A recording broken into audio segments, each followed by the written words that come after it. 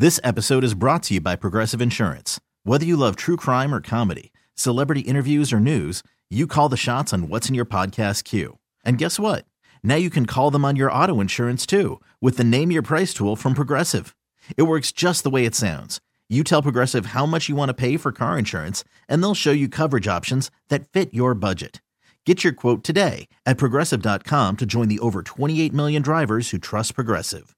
Progressive Casualty Insurance Company and Affiliates. Price and coverage match limited by state law. Hey, Rob Bradford here. I have set out on a mission with my good friends at FanDuel to prove what I have known for some time. Baseball isn't boring.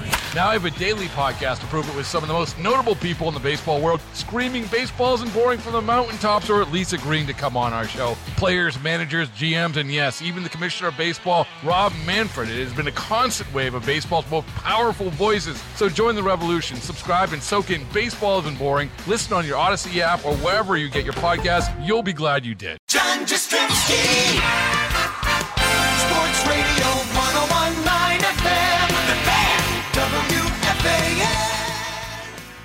10:05 here on this Tuesday evening. Rocking and rolling. It's JJ After Dark. John Jastrzemski. We're right here on The Fan, and I'm fired up to welcome in a guy who's going to be very busy over the next few days, doing all sorts of stuff for the Pac-12 tournament. He is a household name here in this town from his days at Wagner, Seton Hall, coaching the Nets, man of many talents, the great PJ Carlesimo. What's happening, Coach? Well, Jay, how are you, man? Good to see you. Coach, Talk to you anyhow. I was going to say, that does the trick. See you, hear you. It's all the same these days. Let's be honest, Coach. It's all the same. How are you, first of all? And second of all, it's weird, right? Pac-12 tournament. You're not going to be in Vegas this year. That's got to be throwing you off a little bit, right?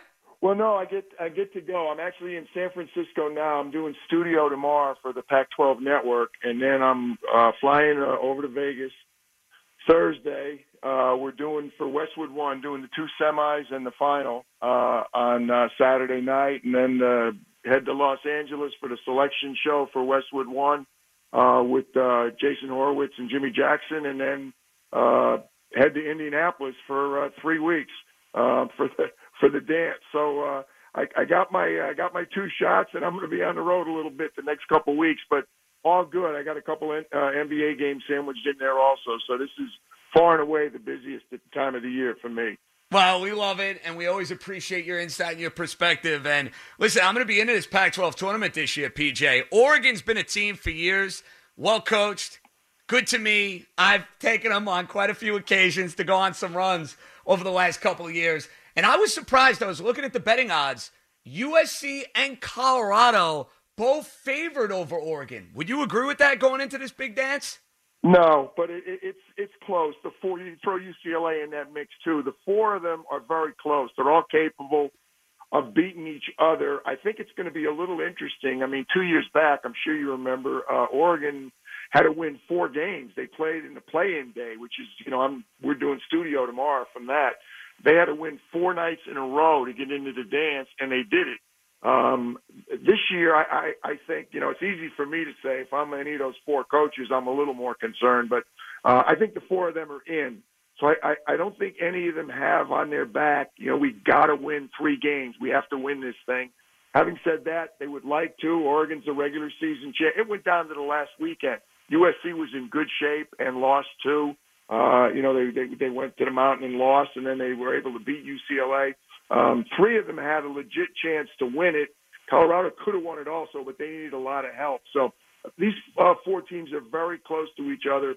Oregon is maybe the healthiest they've been all year. Having just won it, I still like them. I think they're, if you had to pick one, I'd go with them. But any of those 4 winning it would not be a surprise.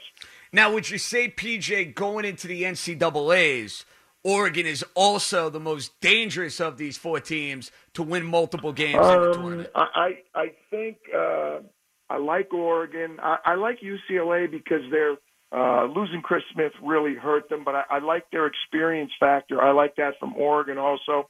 Colorado has not been in the tournament recently, but they're experienced also. What I want, USC, you could make I don't think they're the most talented, but they're very talented, but they're young. And Andy Enfield just got Coach of the Year in the Pac-12 today.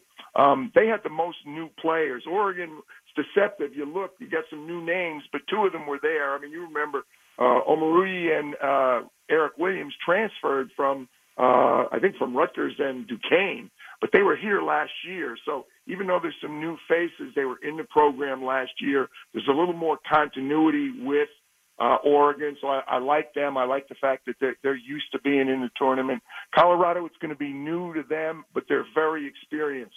And McKinley Wright is really good. When you have a point guard, makes a big difference.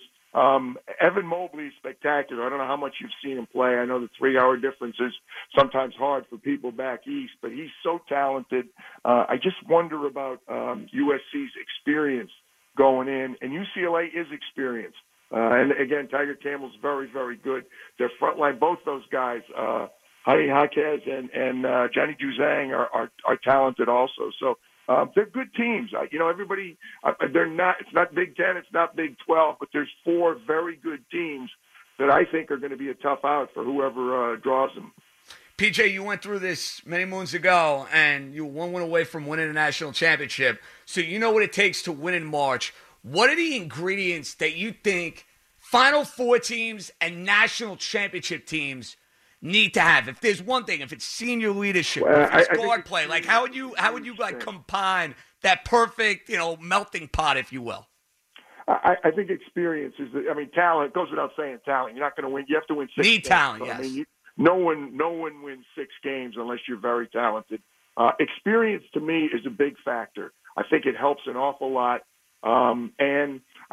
To me, I always said that playing in the Big East was an enormous advantage for us. I would put both the Big Ten and the Big 12 in that category this year. Not that the Big East is not good. The Big East is very good again.